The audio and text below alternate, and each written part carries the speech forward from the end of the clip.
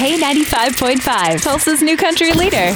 From Tulsa to Nashville, if it's happening in country music, you hear it first with Cait and Bradley's Country Now. It's brought to you by River Spirit Casino Resort. I know there's been rumors that Chris Stapleton's going to team up with George Strait on a song sometime in the near future. Just rumors, though. We haven't been able to confirm that. Ooh. But one team up we did confirm is that Chris Stapleton's doing a song with Snoop Dogg. Yeah, he is. Monday Night Football.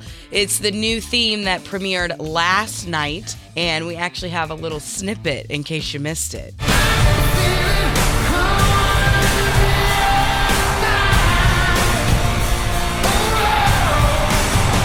So you may recognize it, of course. They redid the Phil Collins classic In the Air Tonight. With the new rap installed in the middle of it there. It's definitely interesting for sure. So if you missed seeing it last night, of course, you can check it out all season long, Monday Night Football. Or if you don't want to wait that long, we do have it up on our Facebook, K95 Tulsa. Yeah, I looked it up last night. I was like, wait, Chris Stapleton and Snoop Dogg, are we going to be playing this? That was definitely something not. I was not expecting. Yeah, probably not going to be playing that one.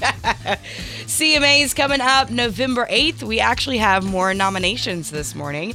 So Luke Combs, Morgan Wallen, and Kip Moore have all been nominated for the 2023 CMA International Artist Achievement Award. So this recognizes outstanding achievement by an artist who has demonstrated growth, development, and promotion of country music outside of the U.S.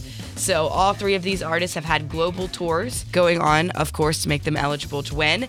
And we get to find out which of them take home the trophy on Wednesday, November 8th, 7 p.m. on ABC. All right, so look good on their resume, I guess. Yeah, I guess so. All right.